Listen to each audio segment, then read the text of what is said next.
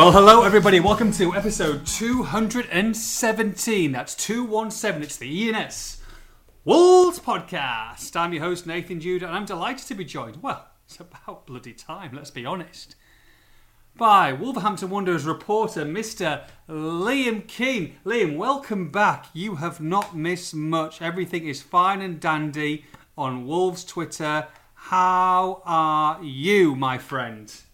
I had a terrible dream during my hiatus. Oof, go on. I don't know whether I want to hear this or not. A nightmare even. We're going X-rated. And it's not quite. Okay. And it's nothing to do with transfers. I had a terrible nightmare that Wolves drew Spurs at home in the Carabao Cup. Oh no! Please tell me it's not true. I tell you what would be the bigger nightmare if Nuno somehow, and I would not put this past him by the way, selects a strong side for the first time in 5 years in the Carabao Cup. The irony of that would be ridiculous. All of us talking about, criticising him for his lack of respect for the cups over the last couple of years at Wolves. I know he's gonna Harry Kane starting, Son's there. It's gonna be anything to stop Wolves getting through. I'll tell you what, that goodwill and applause will definitely not be evident next Wednesday night or week on Wednesday night if he does that. I tell you. Oh dear. But did you have a good break, mate? Did you have a good break? I mean, it's fine. I'm on day 14 out of 15. I've had one day off in the last 2.5 weeks. I've had a 16, 17 hour shift on Tuesday. But mate, I mean, did you have a good holiday? That's the most important thing. Well, me, I was just chilling out. I was sitting back and watching all the fires. There were a lot of fires on Tuesday night, mate, and that was just on Wolves Twitter.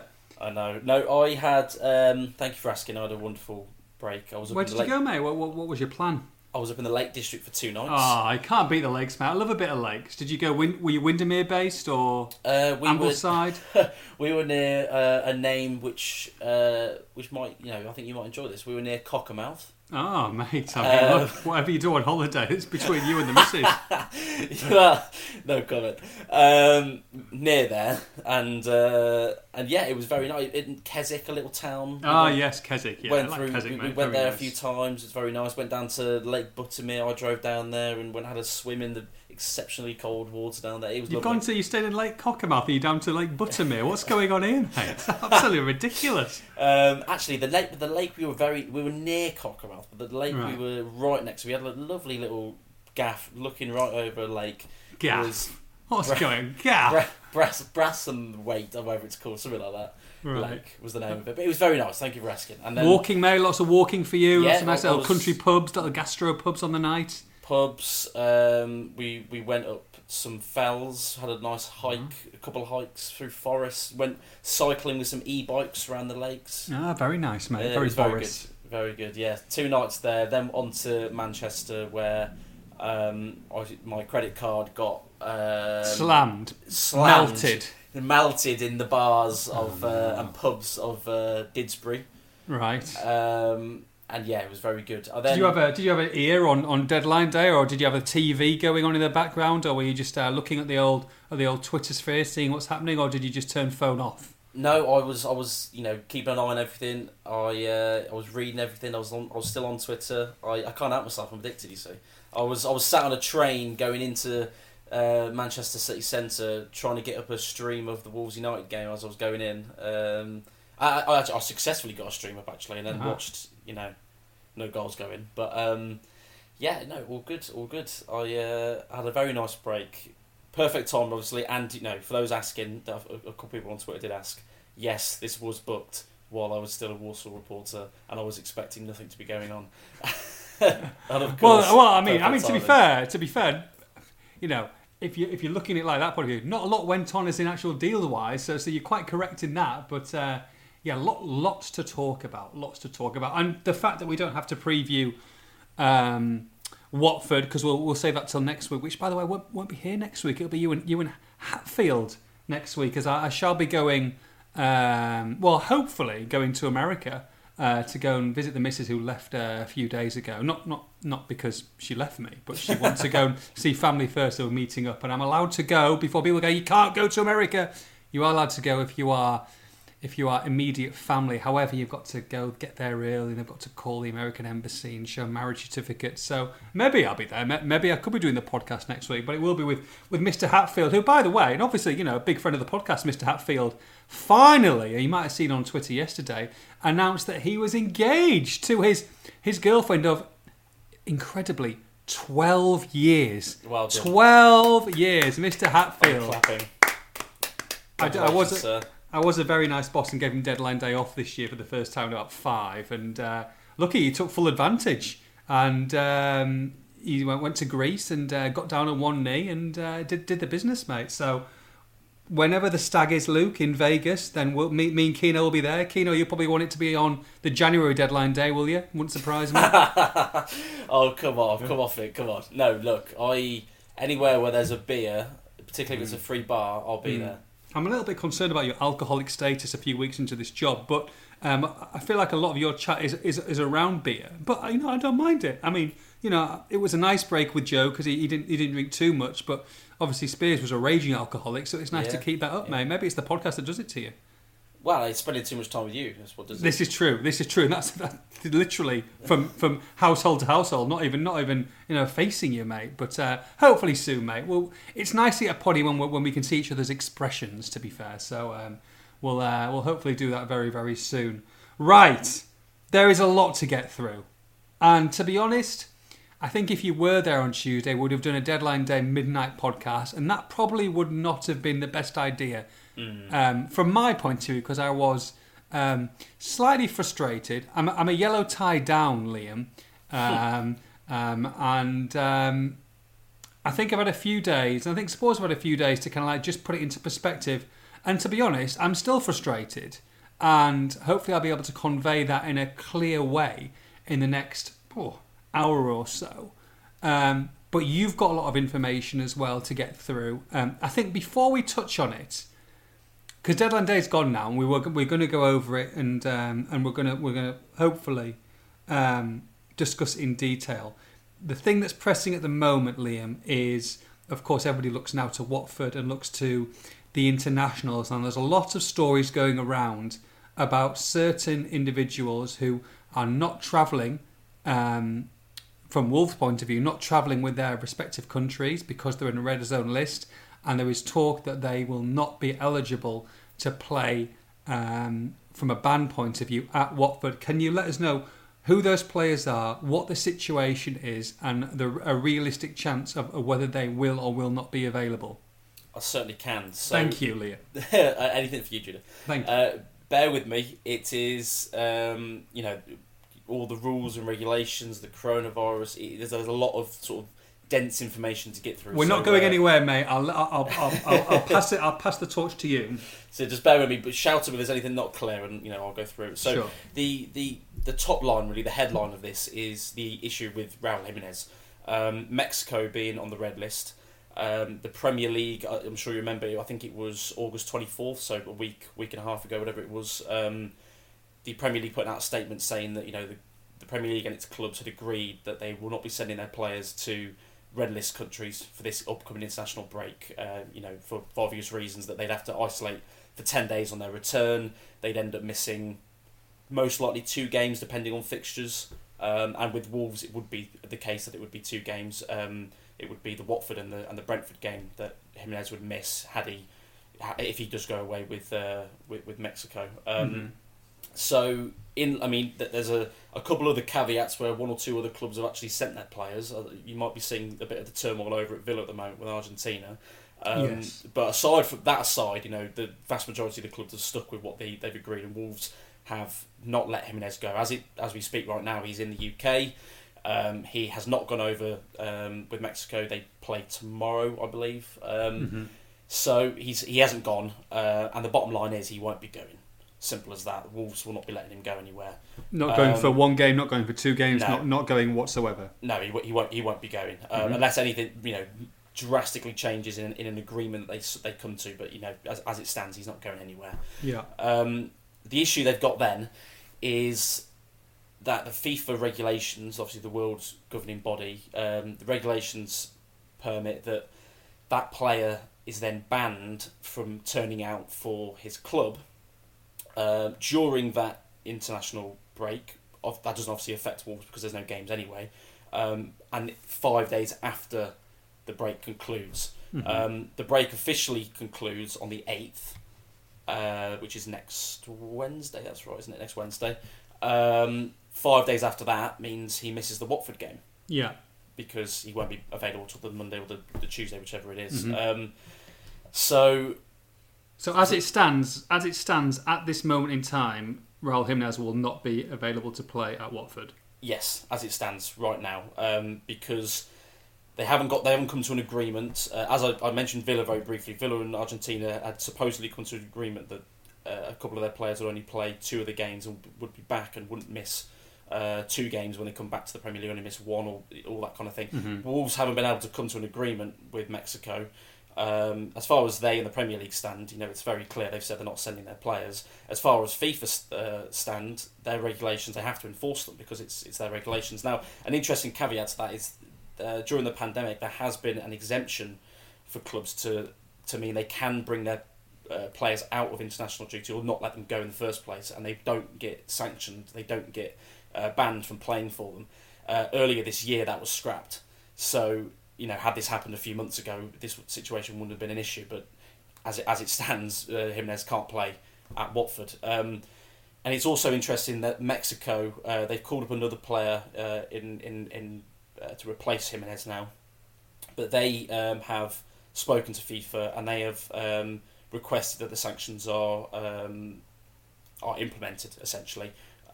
Which means basically they're kicking up a fuss and saying, look, we want Wolves to be punished because they're not sending Jimenez to us. It's the bread and butter of what they're saying, basically. So what you're saying, Liam, then, sorry to interrupt, but is that certain countries might be disappointed but understand the situation, and if they don't kick up a fuss with FIFA, then they will be eligible to play a week on Saturday or Sunday, whenever their game may be. However, if a country goes out of their way to raise this with FIFA, saying, no, we're not happy with this, then there's an issue with not being able to play on that weekend. And Mexico have gone above and beyond and have now said, okay, we're not happy, we want Wolves to be punished. Essentially, yeah. The only thing is, FIFA could, go out of their way on their own to go. And so an example would be the Brazilian players at Liverpool, for example. Brazil, as it stands as a federation, have not asked for the sanctions to be imposed. They may come to an agreement with Liverpool. FIFA obviously may come to an agreement with them all, as a 3-party round table. But as it stands, yeah, essentially Mexico have said, look, we're not happy that you're not sending Jimenez to us. They've spoken to FIFA.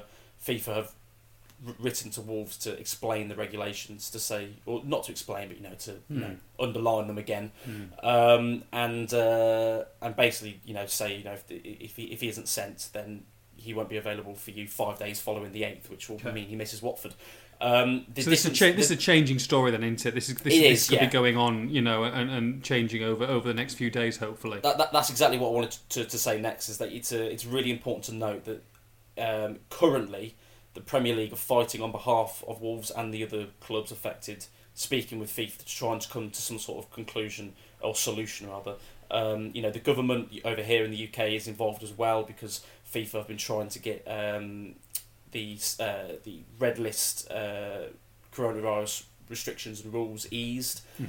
Boris Johnson currently is having none of it. So it's all very messy, to be honest with you. There's a lot of parties involved. Wolves aren't, directly in negotiations with Mexico as it stands to get it sorted, because it is on behalf now of the Premier League and FIFA to sort it between themselves.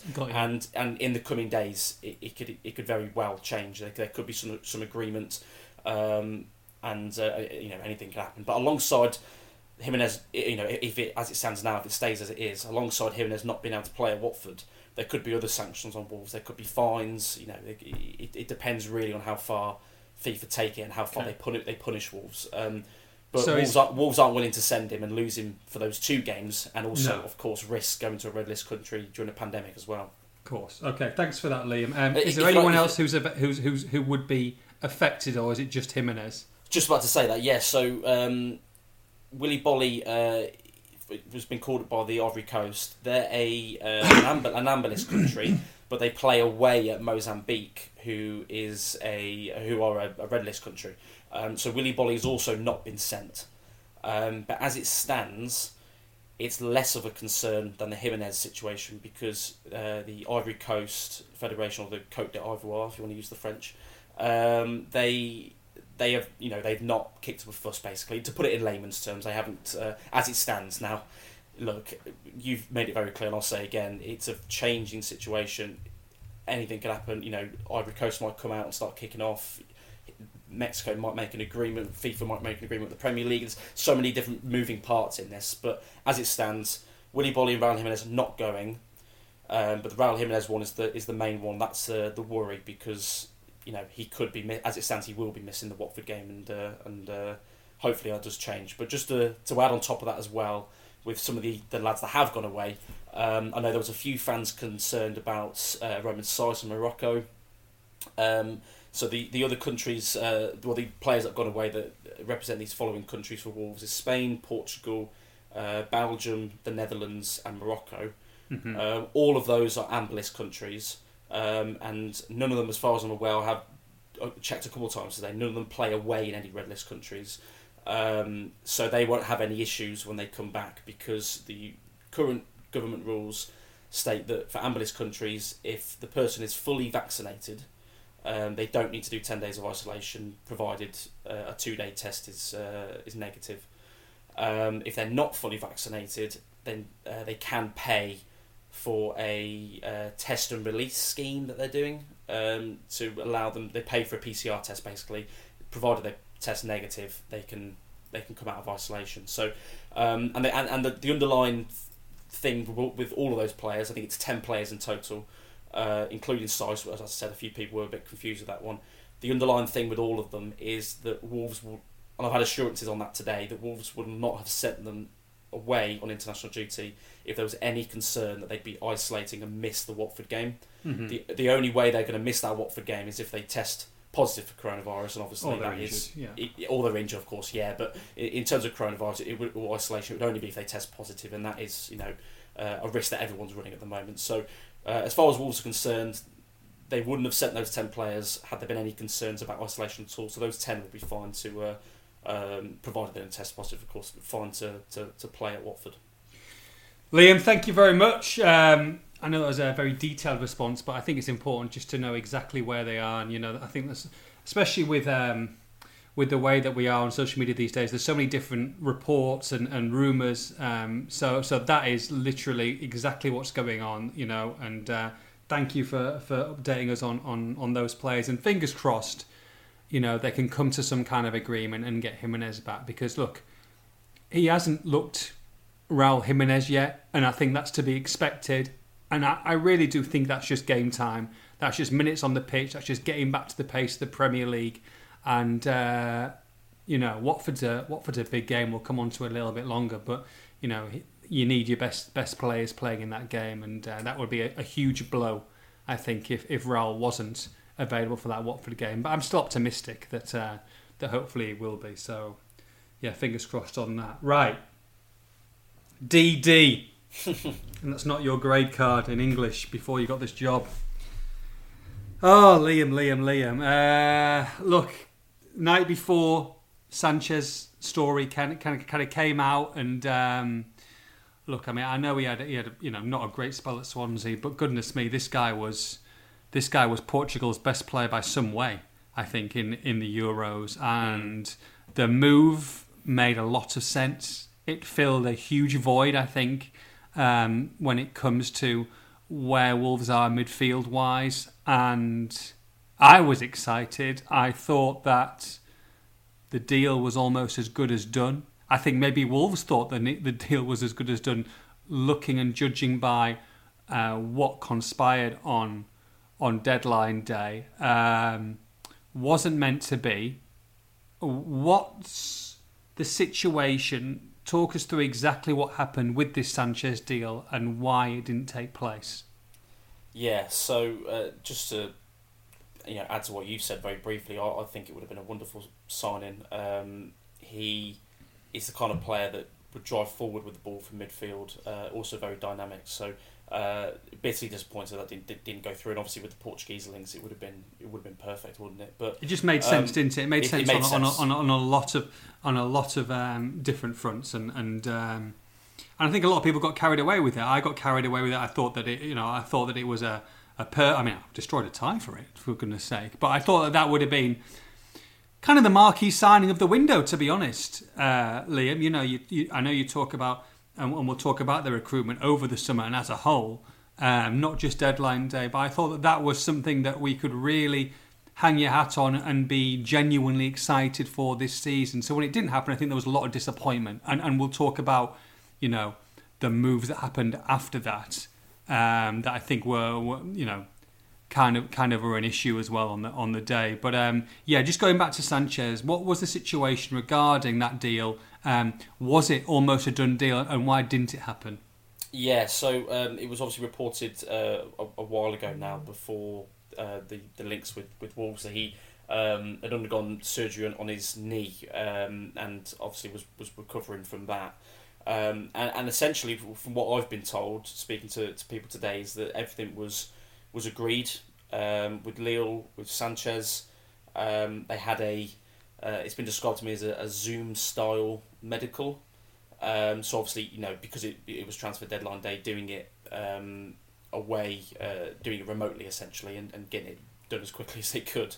And it transpired in that medical that he was going to be out for 2 months on top of his recovery, which I think, from the top of my head, and I may be wrong, I think was another good month or so away. Yeah, it was at the end of the month, end of September, I think. So you're saying that it wasn't the end of September. You'd be looking into December, really, well into December, if and when they did sign Sanchez and to get him out on the pitch. Yeah, and when you add on top of that as well, you know, with Bruno Lage's style, you add in the probably 3 or 4 weeks of training it's going to take for him to get up to speed for the style. You're looking at 2022, certainly December, potentially into the new year there.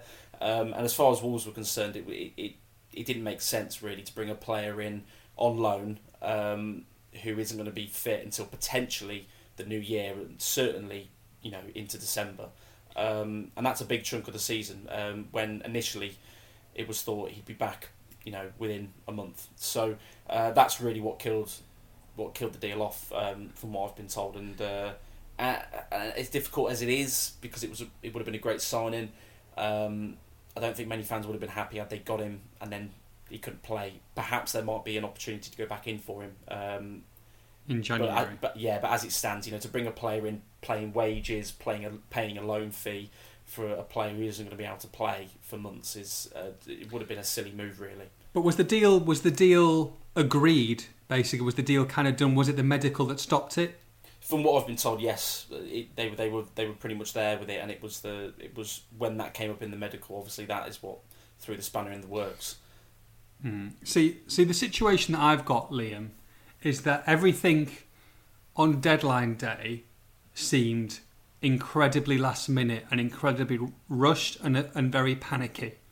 And you talk about a Zoom medical, you talk about the deal happening late on, which means to say that this hasn't really developed until very, very late.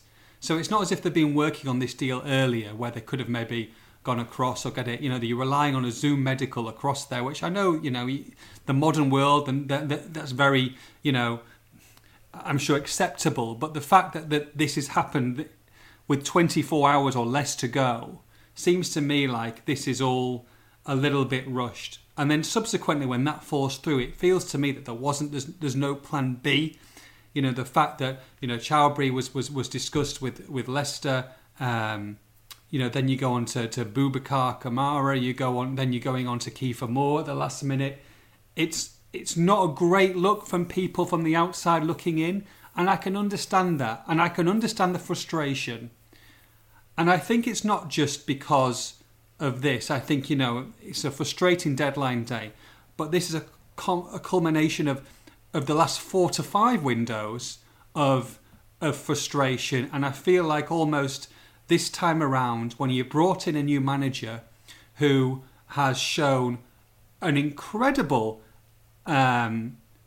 way of getting this team with the same members, probably weaker squad to be honest than what Nuno had to work with injuries, playing in a way that's so refreshing, and yet they haven't had any value or any luck and being able to get that ball in the back of the net.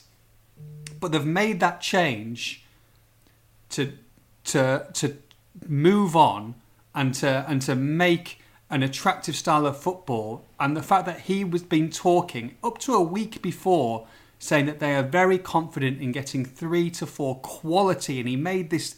He kept on saying it's top quality additions. He remained confident to do that right the way until the week before. Seems to me like there's been a lot that's gone wrong in that final week, and I think, like I say, it was a combination last 3 or 4 windows that almost presented itself in this watershed moment from a fan's point of view, where it's like, I can't believe that we are literally trying to sign Kiefer Moore at 10 o'clock at night, and Cardiff are telling us to jog on. And I can understand that frustration.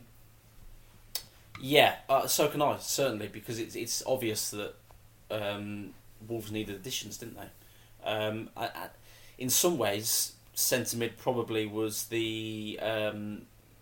I think weeks ago we were saying centre back was probably the big one. Arguably centre mid probably was the big one, and particularly when you miss out on a target like Renato Sanchez. And you look back at comments from Bruno Lage as well to say that he wants 3 or 4 top quality additions.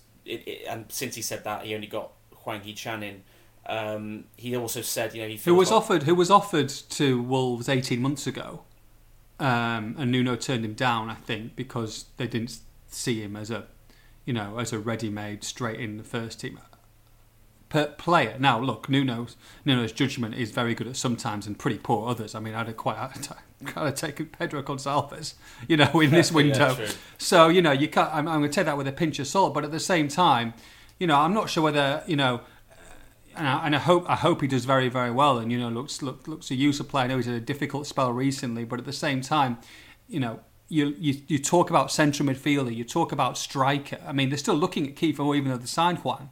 They're still looking at central midfielders, still looking.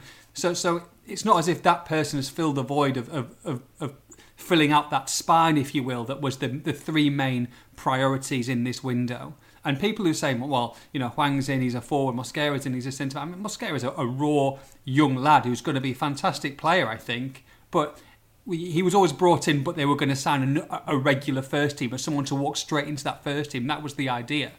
Centre midfielder who can walk straight into that centre midfield. A striker that can play up top with Raul Jimenez. Can play alongside him, as well as, being backup for him as well.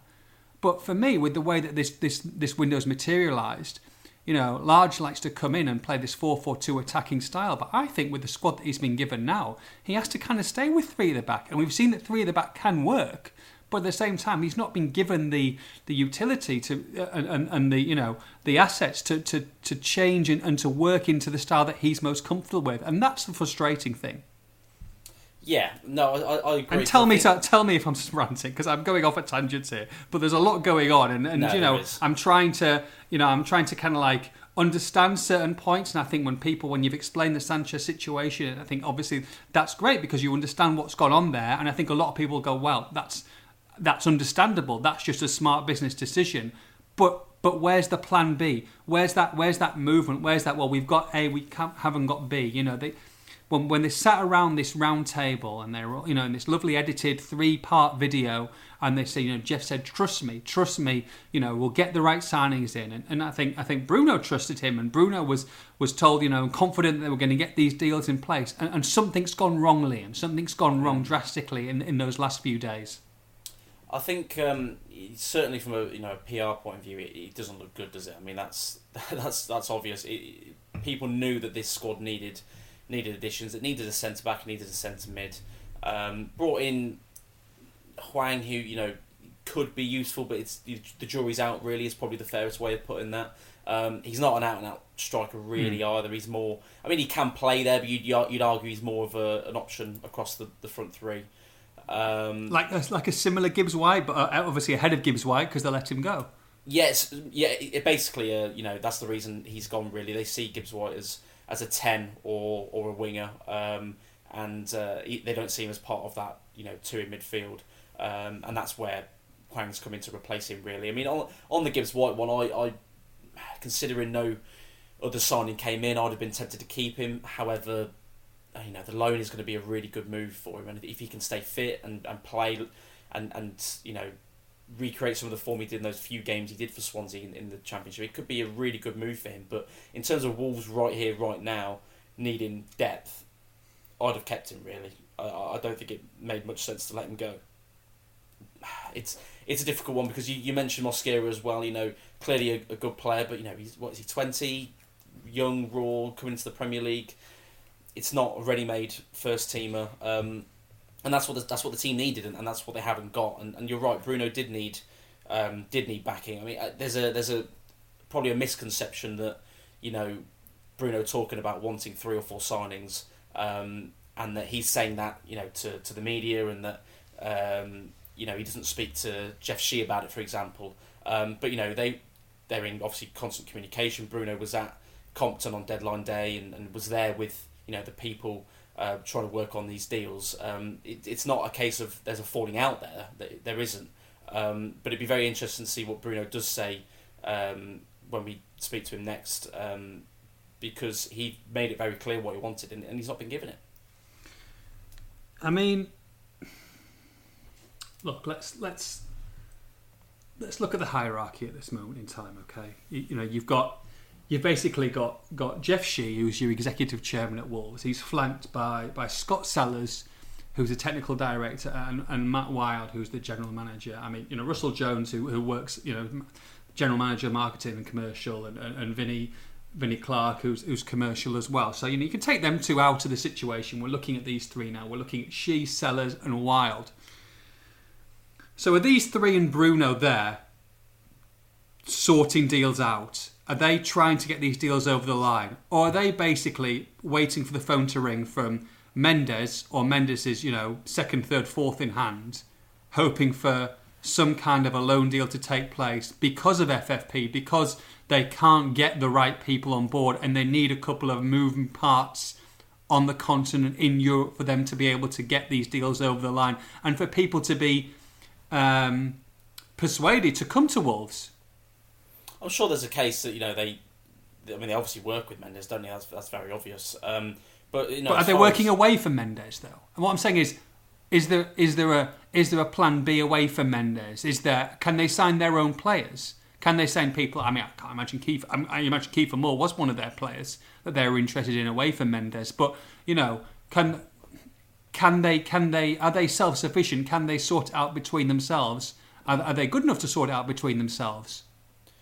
Well, that's a judgment that's almost difficult to make because Fosun have had a lot of success in the last few years, but by all accounts they've shot themselves in the foot really this transfer window because they haven't brought in what's needed. In terms of your question, I mean, yeah, they have been targeting other targets, haven't they? You mentioned a few of the names there. Kiefer Moore, there was a genuine interest in him. Bruno Lage felt that he was a good backup and a different option for Wolves, but Cardiff wanted 12 million. Wolves deemed it too much. Pretty simple as that, really. But they were interested before and kind of got knocked back, and then they've gone in last minute. It's not a great look, is it? And they've gone, no. Why would we change our stance now? Yeah, no, it's a good point. The only thing I'd say to that really is that Cardiff, made it very clear that it had to be a big offer for him to go in the first place. So you're in many ways you're right. It almost seemed a little bit desperate, didn't it, last minute, to see what they could do. What about Boubacar? Boubacar Kamara. Marseille wanted to sell.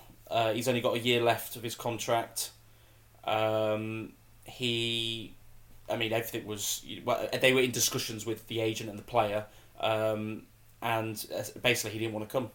From what I've been told. So it was everything was agreed with Marseille. They were okay for him to make the deal. Marseille were ready to sell him. He had a year left in his contract. It was they were getting a good fee for him. I think it was around 12 from what I hear. And the player didn't want to go. I mean, that could be for many reasons. One of them, perhaps, if I speculate, is that he's a homegrown Marseille player. He's 21, I believe, and has played over 100 times for Marseille.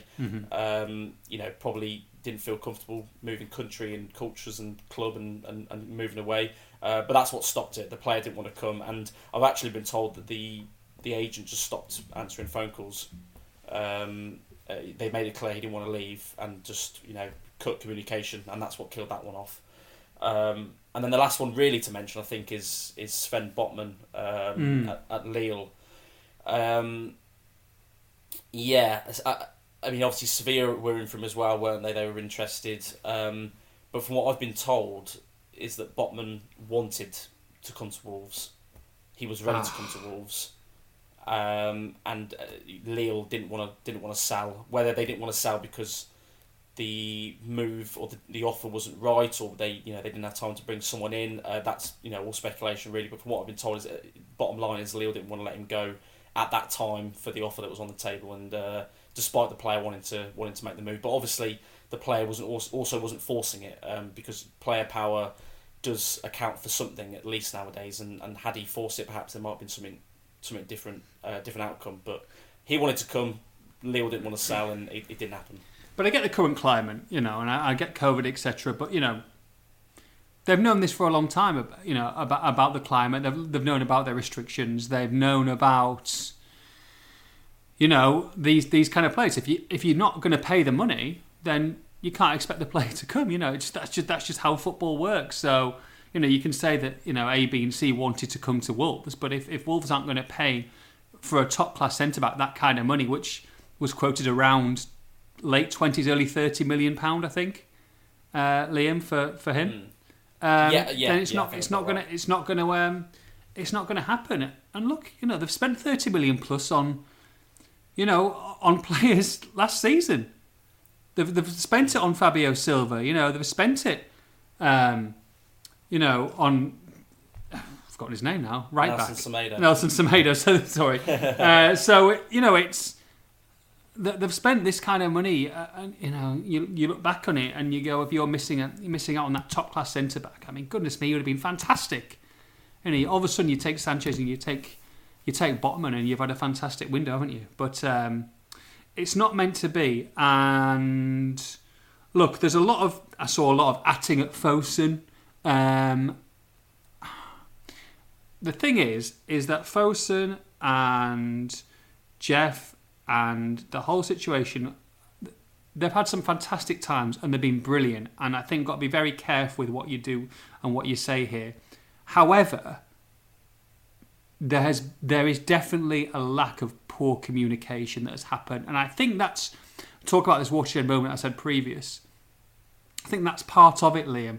It's not just that. It's why are we not hearing from these people? Why do we have to wait till we get, and then look, they might sit down, but it's not going to be live. It's not going to be in front of a parliament. It's not going to be. It's just not going to happen. I'll be very surprised if that happens. It'll be sat down. It'll be pre-recorded. It'll be edited. It will all look lovely, and maybe it might do that. But for me, there's got to be a figurehead, and whether that's a new director of football or a spokesperson who can relay with the fans. Now, look, Laurie Dalrymple and Kevin Thirlwell's stock goes up almost daily, I think, at this moment in time. But the fact is that, they were very good at what they did, and the communication was very good. But Wolves were very successful at the same time. They were winning every week. They were doing brilliantly on the pitch and off it. But it's a very different story when things, and there was always going to be a plateau, Liam, of when things kind of like, okay, we've hit 7th, we've gone 7th, we've gone Europe, where there's going to be a little bit of a dip. But I'm worried about this dip now. I'm starting to worry. And I think that the transfer situation, you've got the Graham Hughes stand, which we'll go on to in a little bit. Even down to the fact, that this, was it the £20 they were charging for the tickets away that they had to rescind? Was it £20? I can't remember a while ago. This transactional administration fee. The membership, yeah. The 50p you've got to print out tickets, to print out your ticket at home, the 10 grand. Some of the changes they made even in corporate, let alone the lack of changes they made in Steve Bull. There's a lot that's going on that I think people have held in, and I think this was kind of like the, like I said, that moment on deadline day where all of this combined, where it's a little bit of a a little bit of a meltdown, and I can understand it, Liam. I can understand the frustration there. That's what I'm trying to say. There has to be, for me, someone, whether it's Scott Sellers, whether it's Jeff, whether it's Matt Wilder, or whether it's a new person who come in and speak to the fans and communicate with the fans on a regular basis. In terms of speaking to us, in terms of speaking, on the club channels, in terms of going to meetings and focus groups and parliaments, and having that relationship with the fans, which I think has kind of, disappeared. I'm not saying disappeared, but definitely seems a little bit broken at this moment in time. Yeah, I honestly couldn't agree more. I think it's a very interesting point, and I think it's a good point as well. You talk about almost these little blows that fans have had. The membership £20 thing. Graham Hughes. It's almost been just a. It's been a few own goals, I think, that's happened before this. It's almost just like one thing after another, and fans have almost they've not been happy about it, but they've almost forgiven it with the idea of that they might make some signings, or that Bruno has done seemingly turned this team into an attractive outfit. Is playing some half decent stuff, obviously without the results yet, but fans have been pretty pleased with what they've seen, considering they've lost the first 3 games of the season. And then all of it's that is almost undone. All those other things come together, and it's almost one big melting pot, isn't it? Of issues that is just compounded by missing out on a Sanchez last day of the season, missing out on 2 or 3 other targets for various different reasons. And you're right, it seemed rushed. It seemed almost a little bit disjointed, and also the mention of communication, that for me is a huge one. I've been critical of other clubs in the past for not communicating with fans and for not being open and honest with them. And Wolves have done that at times, but I think they've done that at times when it suited them. Yes. I think now is probably a good time to do it and really speak to them at a time that it's going to be difficult and for them to do. But there's a lot, Liam. There's a lot over a little bit. Yeah, and look, I'm going to go and get Stitch in a minute because she's gone crazy because she's in the gardener in the back. And the problem is, and you talk about value for money. And look, Wolves have got, and Jeff and they've all talked about, well, we want to be Leicester City. We want to be able to be in that realm. Well, for me, they're trending downwards, and they're trending the more Palace levels than they are Leicester levels. In fact, they could be further away from Leicester at this moment in time. And if you're content and you want to, I think if you're just going to float above and stay in the Premier League, that is a very dangerous precedent to come. If you're going to declare that you want to be A, B and C, but really, for the next couple of seasons, you're going to be mid-table-ish, hopefully, and you don't improve your squad and you stand still, that's when there's an issue, I think. And what you've got to realise is that look, this team have played 3, lost 3. I know they've played well, but they've played 3, lost 3, Liam. And if they go to Watford and they get beat by Watford with no Willy Bolly and no Raul Jimenez, and they get beat, they've lost 4 from 4 on the bottom of the table. I mean, and you get a couple of injuries. I don't care whether they want to be Red Bull or not going for the next Red Bull. I don't care about, all these tangents and esports and product placement. It's what the product on the pitch is the most important thing for the fans. And if you lose sight of that, which I think sometimes, you can argue that there's an issue there, that's when you've got massive issues internally. And I think that's what you've got to be very careful at. They've got to get points on the board, most important of all. I'll leave you to analyse that while I go and get my little dog who's going crazy and see whether you agree or disagree. I'll be back in 30 seconds. Yes. They've taken a risk, really, haven't they? I think is the way I can describe it, because I think the squad is talented. I think the first 11, barring any injuries, is good enough to do well this season still. Look, it's not going to be top 7, but I think they'll do decent enough. The issue they've got is that they've taken a risk by not investing in the side, heavily adding to the squad.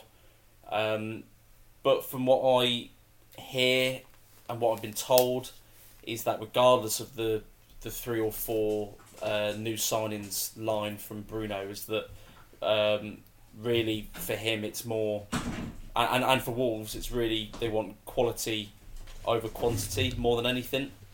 And that, again, another thing to add in, you know, that they want quality over quantity, and because of that, I've been told, and also my own personal feeling is that it'd be very much in doubt that they would go into the free agent market at this point.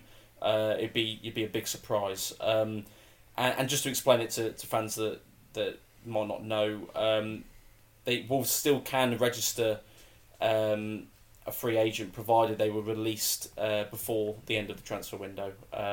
So, you know, Serge Aurier, for example, was released on deadline day from Spurs.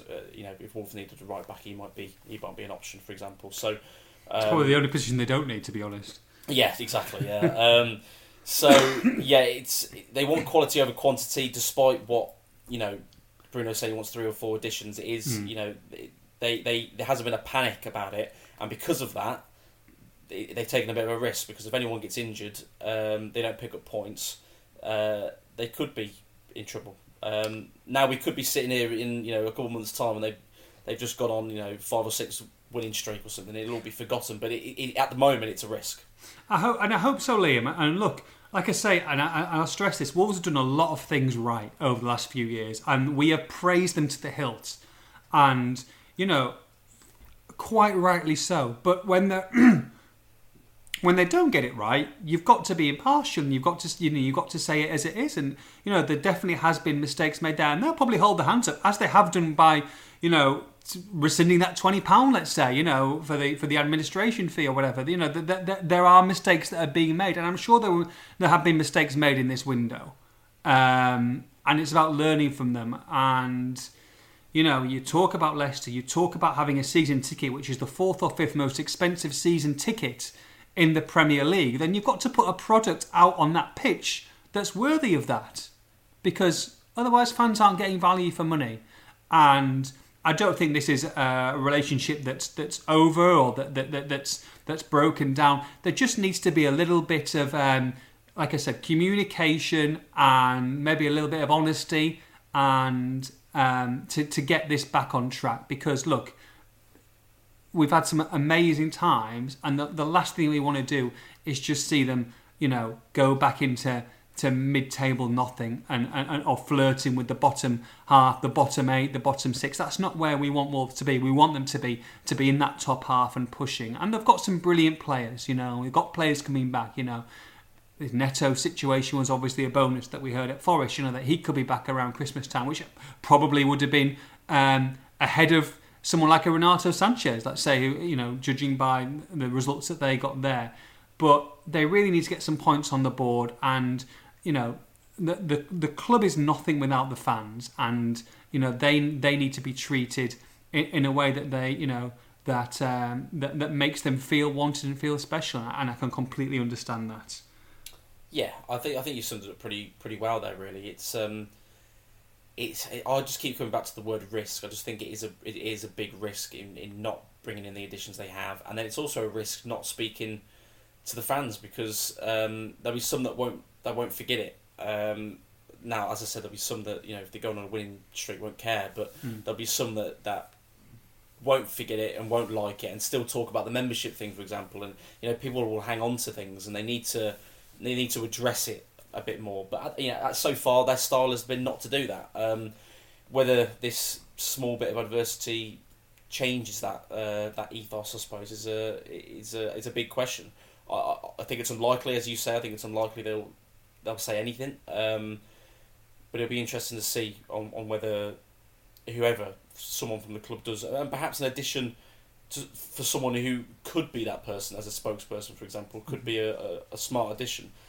Because if the people that are there don't feel it's for them to do that, and to have someone else to articulate the same points is better than nothing, I suppose, isn't it?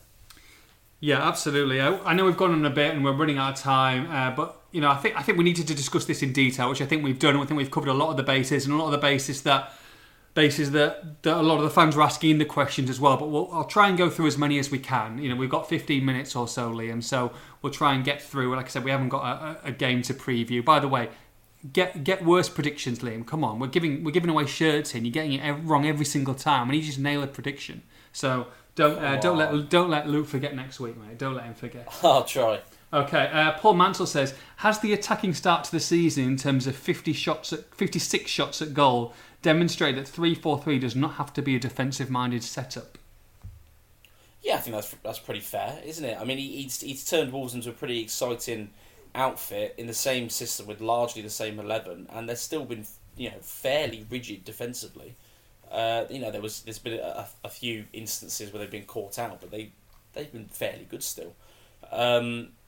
It doesn't have to be, no. It all really depends on the reaction in the transition, where the passes are played, whether they're sidewards, backwards, cross-field balls, and the attitude when you get the ball in possession. And Wolves were very negative for large parts of last season, particularly the second half of it as well. So it doesn't have to be a defensive system at all, no.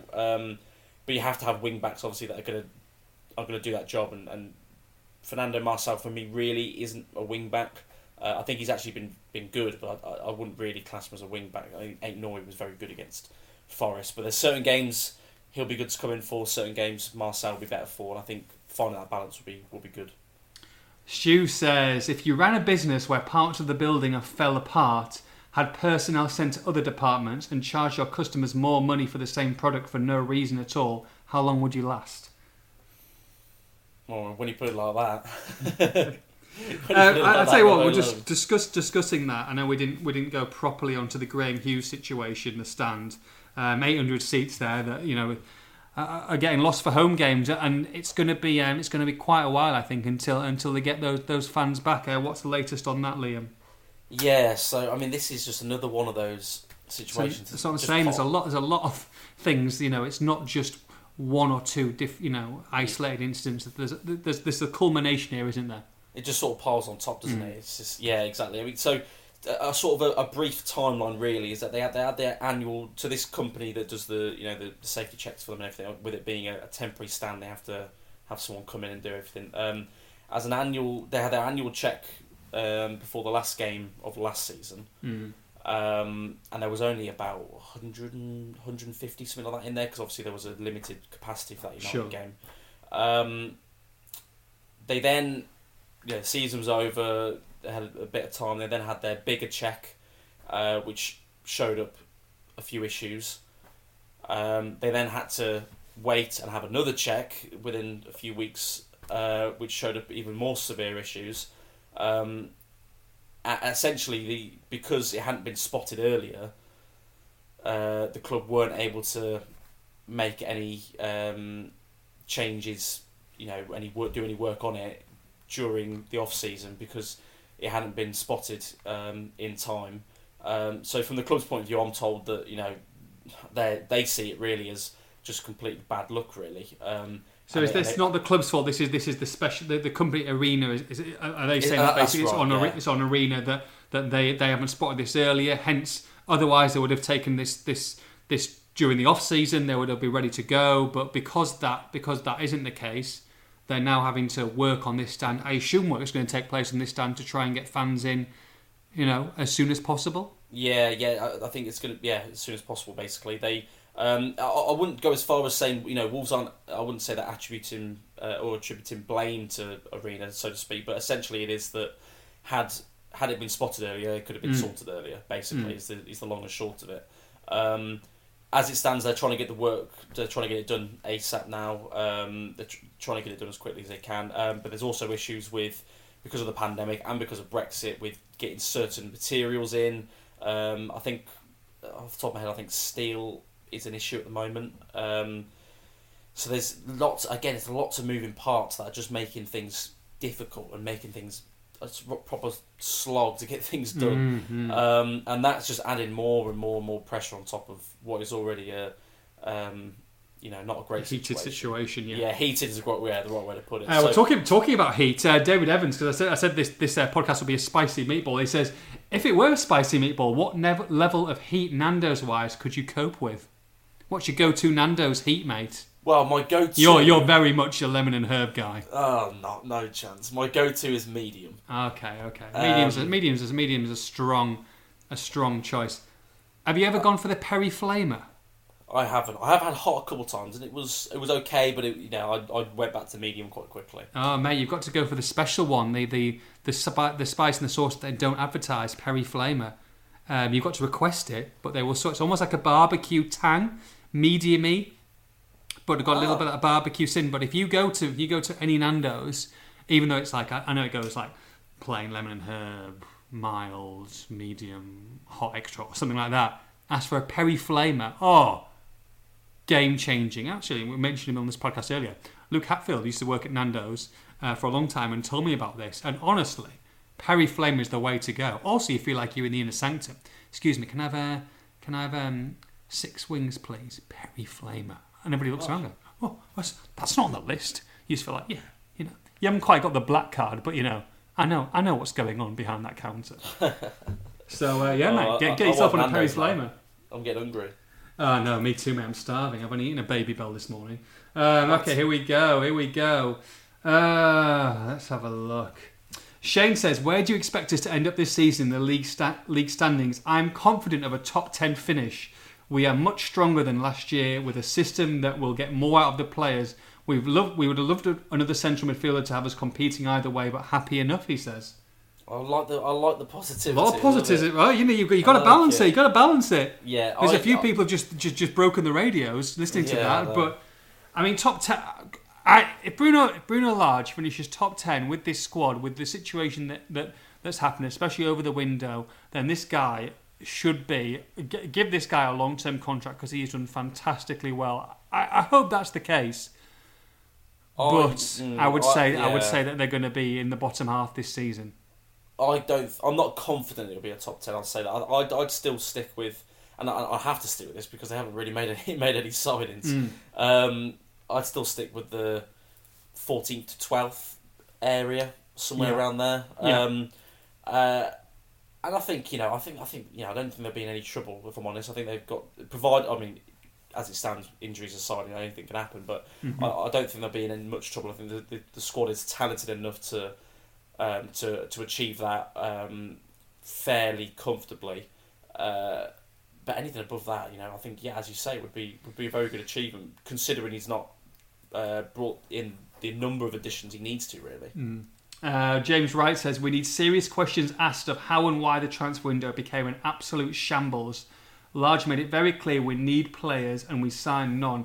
A bit of bravery from the club to front up would start the healing process. Are we really that tight financially?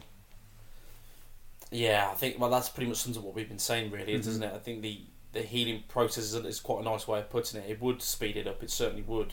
I don't think it's going to happen, but I think it would. That olive branch, I think, would soothe a few fears. I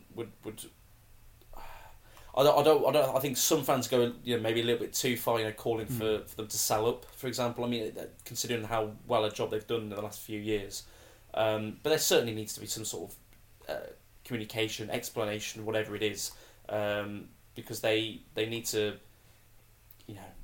reconnect with some of those fans that are just a little bit disenchanted, really, at the moment. Yeah, and look, Jeff Shee loves Wolves. He loves the city. He loves the football club. He's there at every game. He's there at the 23s games. He's there at the Wolves women's games. This guy deeply cares about the product, and he'll be hurting as well. But at the end of the day, the moves that they have made, the book, with getting rid of Nuno, with Dalrymple and Thelwell and these people moving on, it's put the onus on him. He's done that. That's he's the main guy now. So if it's good, he's going to get all the praise. If it's bad, he's going to get the criticism because the buck stops with him. And I think that's the way that it is. And he understands that. We had lunch with Jeff a while ago now, and a very nice, lovely guy. Genuine, passionate, very friendly, and wants the best for this club and this city. Yeah. But sometimes, if things don't go your way, as is the nature of the beast, in whatever industry you work in, that the buck stops with you end of the day. Sometimes you just need to front it up a little bit, don't you? Yeah. And that's what it feels like to me. Just front it up, deal with it, move on. They can't change anything now, can they? So no. Yeah. Andy Smith, good question. Who is less committed to their job? Jeff Shee for failing the transfer window, or Liam not so keen for going away during one of the biggest days in the football calendar? Yeah. Thanks for that little dig. I notice you don't even follow me, so don't keep my name out your mouth. Do I not follow you? No, not you. Oh, the bloke, not you, Judah. Come on. It took me 3 years to follow the Express and Star on Twitter. I'll be honest. So wait. It wouldn't surprise me. It took you a while to actually follow me. Did it? How long did it take to follow you? I think I was in the Walsall job for a few months. I think. Oh yeah, but Walsall doesn't count, mate. That's not a job, mate. Yeah. You should be getting paid 200 a year to watch that. I talk about a bad win. Oh, actually, they signed someone, to be fair. Anyway, could have been worse. Jacob Colick says, "Do you think Fosun needs to change their recruitment hierarchy? We've seen Spurs bring in a hugely talented DOF and have had far more successful summer than most. With Shee and Sellers doing the recruiting and not doing a great job, do they need to hire someone? So do they want? Should Wolves bring in a director of football?" Well, essentially that's what Sellers is really, anyway, isn't it? It's just got a slightly different name. It's a tough one. I think they're still fairly experienced, but if someone comes along that offers something different, who am I to say that it wouldn't be a good opportunity to add some added value to the club? You need people in there that are not only business people, but you need people in there that are football people as well. You'll find that up and down the country at clubs that have got boards full of people that are business people, but aside from being a football fan, they don't know anything about football in reality. So I can't say they wouldn't be something they could gain out of it, certainly. But perhaps there has to be a look at the how they work within the contacts as well. With George Mendes, for example, you don't want there to be an over-reliance. And they have worked away from him as well, but they've obviously done a lot with him. Yeah. So I think it's the whole model perhaps needs looking at least, to say the least. Reggie says, glad Neves and Traore are staying, but don't understand what happened in the transfer window. You'd think a big club like Wolves would have secured deals days before the deadline, so why didn't they? Why did they leave it to the last minute when clubs hike up their prices on their players? It's a good point, Reggie, what you say about Neves and Traore. And you look back at the window as a whole, Liam, and you look at the deals that they've got and the deals that they've done. They've got Sarr, which I think, you watch the game, disappointing goal to give away, to be honest, and he'll be disappointed in himself. But, I think, like for like, I think that Jose Sarr will be a good investment for Wolves. You've got Mosquera, you've got Trincao, who had his best game against Manchester United. They were brilliant at Manchester. They were brilliant. They're absolutely playing off the park. Everyone said so. It was a pleasure to watch. They just couldn't get the ball in the back of the net. But Nouri for $9.5 million, Mosquera who's come in for $4.5 million, Trincao there's an option to buy for $25 million. I'm not sure whether they'll do that, but he looked good against Manchester United. Jose Sarr, you've got Hwang in. From a window point of view, out of 10, what would you give this window? And also, and I think a lot of people are saying this, and they might come out, and if we do hear from Jeff or Scott Sellers, they will say, well, look, we didn't get maybe a target that we wanted, one or two. However, we kept Adama Traore, we kept Ruben Neves at this football club. Now, did they keep them at this football club because they decided to stop offers left, right and centre? Or did they keep them at this football club because there was an offer that was anywhere near what they thought? Now, I don't even know if there was an offer in for Neves. And Traore's offer from Spurs, which was only one offer of derogatory offer that was way off what they even wanted. Did they not sign the correct players like Botman and these people because they were actually expecting one of these two players to go for a team to stump up that kind of cash, and they were kind of shocked that they didn't? Was it more luck than judgment on that behalf? And if they did, then they would have got a Botman. But because they didn't, because the clubs did not come in for the required fee when they were available, that's why we didn't see the amount of deals and these deals were left to last minute when they could get loans, etc. I think that was certainly part of the... And will they spin it now to say, well, we kept these two players and really they were actually available? I think it was certainly part of the delay in getting things done, because I think there was certainly an expectation that other clubs would have tested Wolves' resolve on those two players a lot more than they did. Because you're right, there was, the offers for Traoré weren't anywhere near enough, and for Neves, as far as I'm aware, didn't get off the ground as much as interest at least. So I think that certainly added to the delay, because had there been something very concrete and something that Wolves had to seriously consider early on, potentially they'd have gone, certainly, and then that money would have been reinvested quickly into one or two additions. And because of that didn't happen, they were then left trying to find solutions almost last minute, really. I don't think that because one of them didn't go, they didn't get the other players. I think they were all really for different reasons. As I said, Botman wanted to, Lille didn't want to sell, Kamara didn't want to come, Marseille were ready to let him go. Various different reasons. It was too much for more, etc. So I wouldn't say that necessarily, but yeah, I think that added to the delay, really, that they were probably expecting a club to really test their resolve more than they did. In terms of what I would rank the transfer window rated out of 10, I understand where you're coming from when you say, they can spin it now to say, we kept these two. But regardless of whether, because had the right offer come in, they'd have certainly considered it. This has been Wolves' model in terms of bringing players in for cheaper, and they have sold a few on. I would have considered any kind of offers for you being away, and all I got was a pack of dry roasted. And to be honest, I was close. I was close to letting you go to the mail. No chance. It's regardless of however you want to accuse Wolves of spinning it that way or whatever, I have to look at it on face value and say the fact that they've kept Neves and Traoré is very good. I wouldn't say it's good business, because, as I say, if the offers were right, they'd have at least listened and considered. But it's good for the squad. It's good for the team. They need him to sign this deal, don't they? They really do. I think as much as securing his services long term, I think that's probably secondary. But just to keep that value at what it is, because by him staying, which is great. Now I wanted Adama Traoré to stay because he has been unbelievable these 3 games and should have had 2 goals. But again, against Manchester United, the way he ran past, Fred. Oh my God! I think he's still spinning, but the way he goes past, Pogba's supposed to be one of the one of the best midfielders in the world, and he literally leaves him for dead. When he's like that, he is unplayable, and I'm delighted that he's staying at this football club.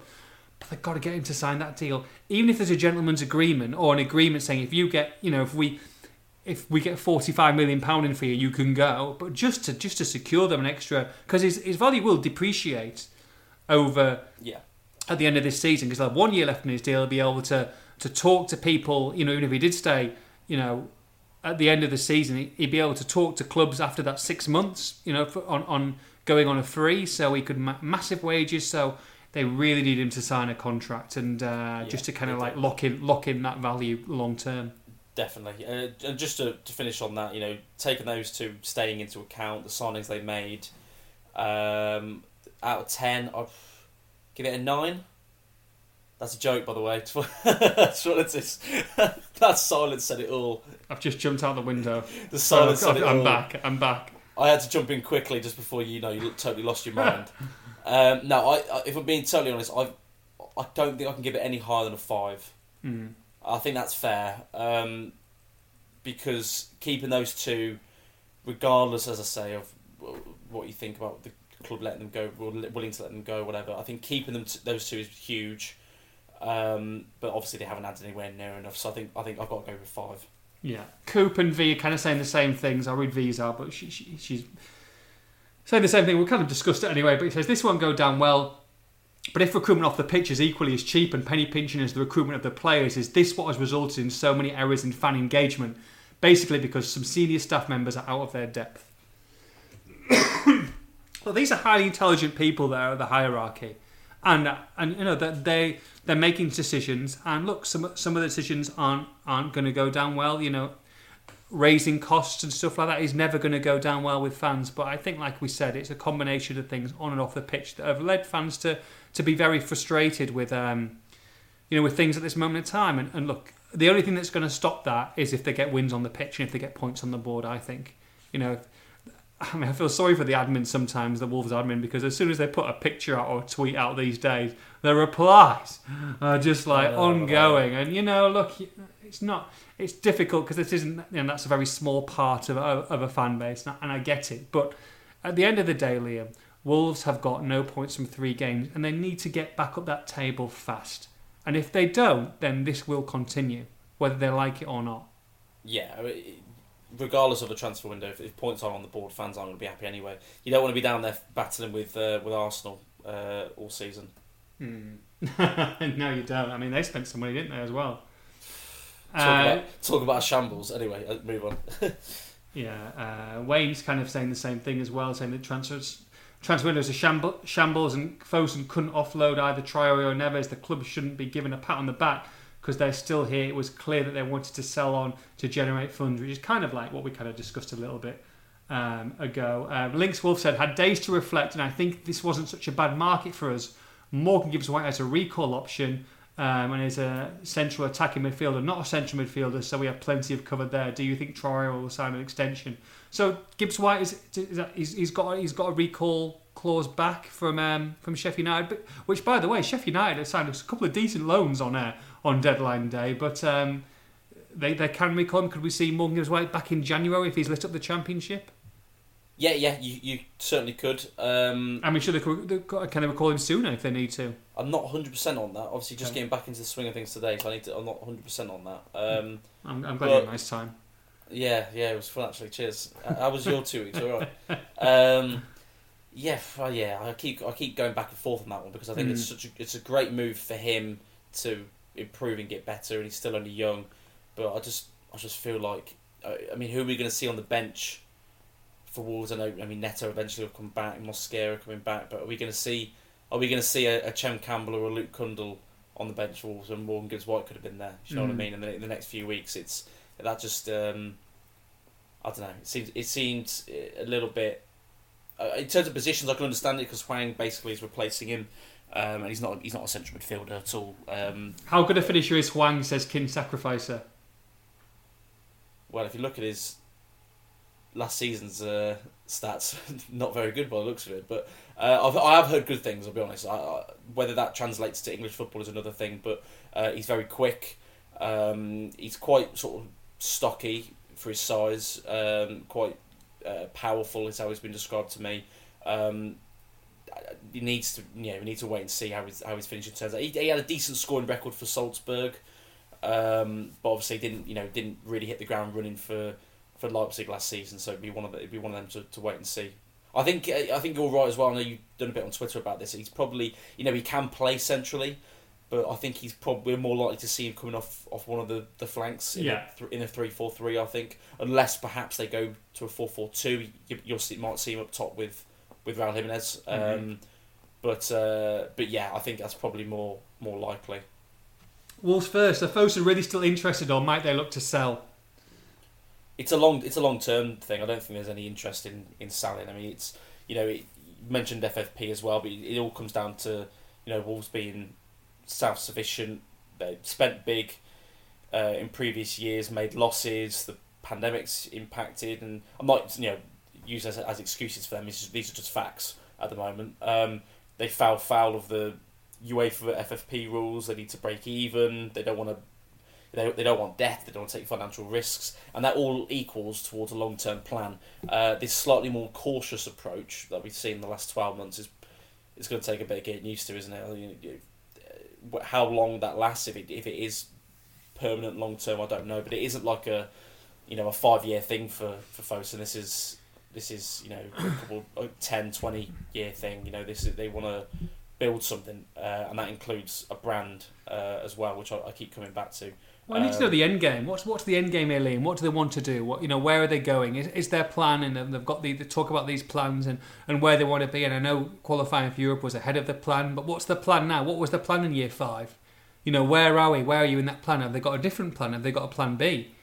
Well, it's difficult to say, and you also got to take into account that Jeff Shee's come out and made some comments about becoming the next Man City or becoming bigger than Man City, and that was a long time ago. I think maybe got a bit carried away there. Yeah, it almost looked a little naive now when you look back on it, doesn't it? Because it's as exciting as it was at the time. It's difficult to live up to those kind of statements, particularly in 4 or 5 years as well. So that's a difficult one to stomach, really, because it is going to take time.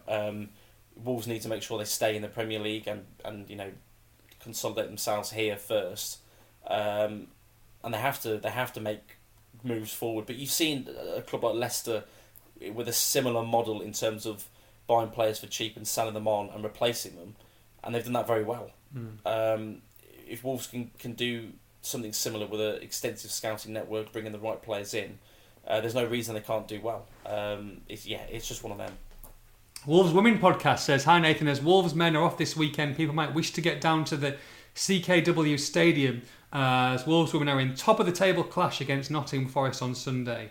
If you want any info about it, make sure you give the Wolves Women podcast a listen. Liam, you're going to go down there soon, aren't you? You're going to go and see the ladies play? They're doing a great job. Yes, soon. I need to, obviously, I don't know if you mentioned it, but I've been off for a few days. You have? Wow, really? I haven't noticed. No, you didn't realise. Incredible. I need to get myself sorted in my, get my diary put together. I want to get to some under-23s games, get some women's games. I'm going to get it sorted over the next few weeks and figure out the next move for me. But yeah, I'm definitely going to get along and get a good plug for them there. I like that. Brad says, is Southgate going to make Kilman wait years for his deserved England call like he did Cody? I mean, he has been sensational. And we touched on this. And maybe this is because, Max Kilman, even though they did want Botman, because he has been superb. Because, look, he was great again against Manchester United. He has been magnificent to start the season. I think I tweeted at the time that he's one of the first names on the team sheet. He has to be going forward, especially playing in a 3, but even in a 2. I mean, Jadon Sancho made his full debut against Manchester United. I mean, I don't know if you've seen the pictures. He was inconsolable on the bench. He just came, he trudged off, he couldn't believe it. He had feeling had to have an arm round him. He did not give him a sniff. This is £75 million Jadon Sancho, and Max Kilman has literally kept him out of the game. So he's been brilliant, hasn't he? Absolutely great. Yeah, he's been superb, and also playing out of position on the right of the back right. three. Yeah, it's. I actually think he looks better on the right than the left, to be honest. But that's just. It was. What was the last? Was it the Celta Vigo game? I thought he looked a bit uncomfortable there. And then going into the Leicester game and beyond since then, I think he's been very, very good, hasn't he? He's been one of the standout performers, certainly, of the start of the season. And yeah, I mean that his performances as well, from what I'm told, is sort of softened the need really for a centre back. Bolly and Mosquera coming back in, sort of. Wolves feel they've got enough cover. It didn't mean they rushed and panicked last minute to bring anyone in terms of centre back. They missed out on Botman, obviously, but that from what I'm told, that was the situation really. And Kilman's performance has been a big part of that. And he's obviously he's very highly thought of there as a homegrown English player, very highly thought of. They think he can go far. I'm not quite sure he's ready for the England call-up just yet. I think I'm quite happy to have him in a Wolves shirt. I don't want to messing about anything else. Maybe a little bit premature, but there's no reason he can't. He can't go far. I think he's a very astute player. He's a very tidy player, isn't he? It's a nice way to describe him. Yeah. Sophia says basically she's asking about free transfers or loans. I know you touched on it earlier, but can you see anything going on there? No, it's very unlikely. I reiterate again. It's despite the 3 or 4 top players, quote that Bruno Lage came out with. It is very firmly quality over quantity. Is what they're going for, and if it's not the right player, they won't bring him in. I wouldn't go as far to say as it's then 100% not going to bring a free transfer in. I would go as far as saying it's very unlikely. And this is me talking now. Tomorrow there might be some sort of move forward with a player, but I think I'll be very surprised because of the model really, and it's not it's not really in the wheelhouse to go down that route. Okay, well we'll go through 4 or 5 more questions. But first, before we finish, there's so much to get through. But first, just a word from our sponsors, Adoption at Heart. Thinking of adoption, we have all the information that you need at Adoption at Heart, your regional adoption agency for the Black Country. Adoption at Heart provides adoption services for the City of Wolverhampton Council, Walsall Council, Dudley Borough Council and Sandwell Children's Trust. And is encouraging those who are considering adoption to come forward and take the next step. The Black Country Agency is appealing for adopters who can give our children lots of individual time, understanding and ongoing support, and are looking to recruit adopters from within a diverse section of the community, irrespective of gender, sexual orientation, disability, race or faith. To start your adoption journey or to find out more, why not book our next virtual information event at adoptionatheart.org.uk. Right, let's have a look. Ted says, Lehman Lord Judah, I'll take a Lord. He says, to what extent will the relationship between Large and Wolves' hierarchy be strained owing to the fact that the club only provided 1 out of the 3 to 4 signings he desperately required? Yeah, no, it's a good question, definitely. I touched on it a little bit earlier that, I'm told really that there's no falling out there. Again, it keeps coming. I keep being quoted the quality over quantity by various people I speak to, and that's really what it's come down to. But I'd be very interested to hear what Bruno says next time we speak to him, as I said already, because he made it very clear what he wanted. He made it very clear publicly what he wanted. So his reaction to that now, whether he double downs on that or whether he backtracks, will be interesting. Jason Guy says, did you pre-book your holiday strategically to dodge the deadline day transfer window? Yeah.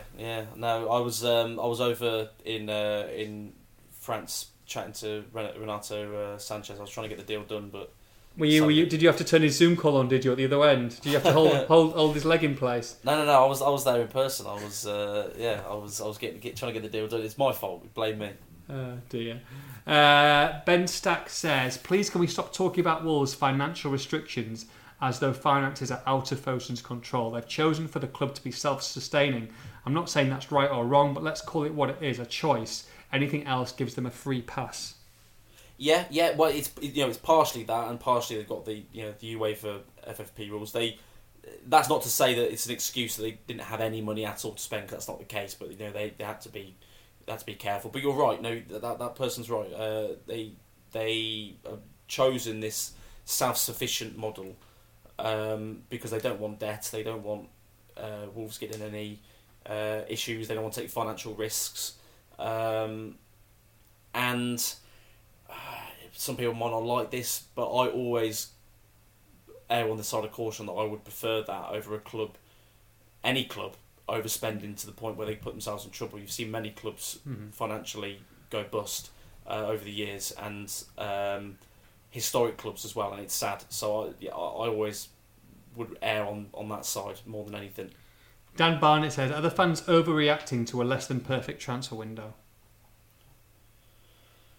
There's always going to be 1 or 2 that overreact. Saying they want them to leave, they want them to sell up. They want I think all that's probably a bit too far for one transfer window. But there's plenty that are being realistic and saying, look, this isn't good enough. We haven't got the signings we need, haven't got the signings that Bruno wants and needs. And fans feel, regardless of whether Bruno feels this, and it'll be a question he'll be asked, but fans feel like Bruno hasn't been backed. And when they've already taken a bit of a shine to him already and are liking the football, they're obviously going to be upset about it. So there's plenty that are being fairly realistic about it and are rightfully upset, I would say. I don't think any fan who says, I don't think they've done a particularly good job because we haven't got a centre mid in is overreacting. I think that the ones that go further than that and say they want them to sell up and get out of our club is probably a bit too far. We're going to leave it there, mate. This is an hour and 25-minute podcast, but there's so much to discuss, and hopefully we've covered as many bases as we can and you haven't nodded off to sleep, but It's fascinating. It's frustrating at times, as is the roller coaster Wolverhampton Wanderers. But, end of the day, what I would say is, it's happened now. Let's get behind the boys. Let's get behind the team. Let's get behind Bruno, who I think's done some fantastic work and not been rewarded on the pitch. And hopefully get 3 points against Watford and start this, in inverted commas, easier run. And I think once they get the points on the board and these guys start playing, I think we'll see a pretty good product on the pitch. But there are obviously issues there, and hopefully we've discussed them. And maybe you agree, maybe you disagree, maybe you didn't like the podcast, maybe you did. Let us know. Always appreciate your thoughts on social. And next week it'll be Liam and newly engaged Mr. Luke Hatfield who will be taking you through it, as I shall be in New York. Hopefully watching some baseball and football and all sorts. But I'll be back for the Brentford game. And if I don't get through Customs Immigration, then it'll be me and you next week, mate. So we shall see. It's good to have you back, mate, from your 4-week vacay. I really appreciate it. I think maybe you've got a game in the next couple of months. If you can just turn up to 1 or 2, that'd be lovely, mate. But yeah, I'll do my best. It's good to have you back, mate. And to keep the faith, everyone. Thanks for listening. Really appreciate it. From me, from Liam. Take care. Have a great weekend. Bye-bye.